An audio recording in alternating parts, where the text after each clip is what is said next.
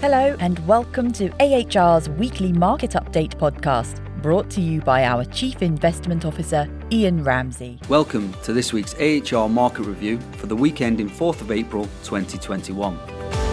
The major benchmarks closed higher for the holiday shortened trading week, with markets closed Friday in observance of the Good Friday holiday.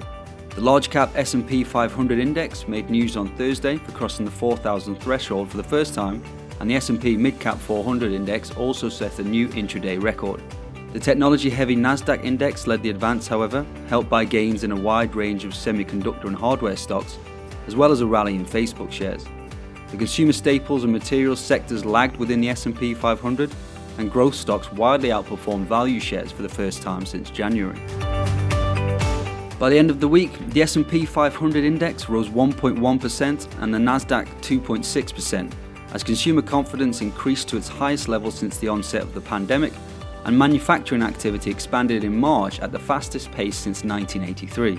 UK equities rose 0.94%, whilst European stocks posted gains of 0.6% for the week, reaching near record highs on optimism about a speedy economic recovery. Japanese stocks finished ahead 0.7% for the week, whilst a spike in US Treasury yields saw the US dollar climb to a one-year high against the yen. Chinese equities were strong ahead of a long weekend, with sentiment buoyed by the news of an additional tax reduction of 550 billion renminbi to consolidate the economic recovery, and strong March Purchasing Managers Index data.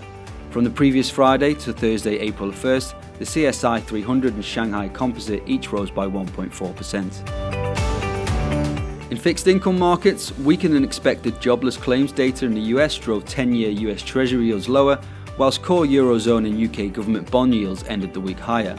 Across commodities, crude oil WTI edged forward 0.4% for the week, taking year-to-date price increases to 26.2% in dollar terms, whilst following an earlier dip, gold rallied to end the week at $1,728 per ounce.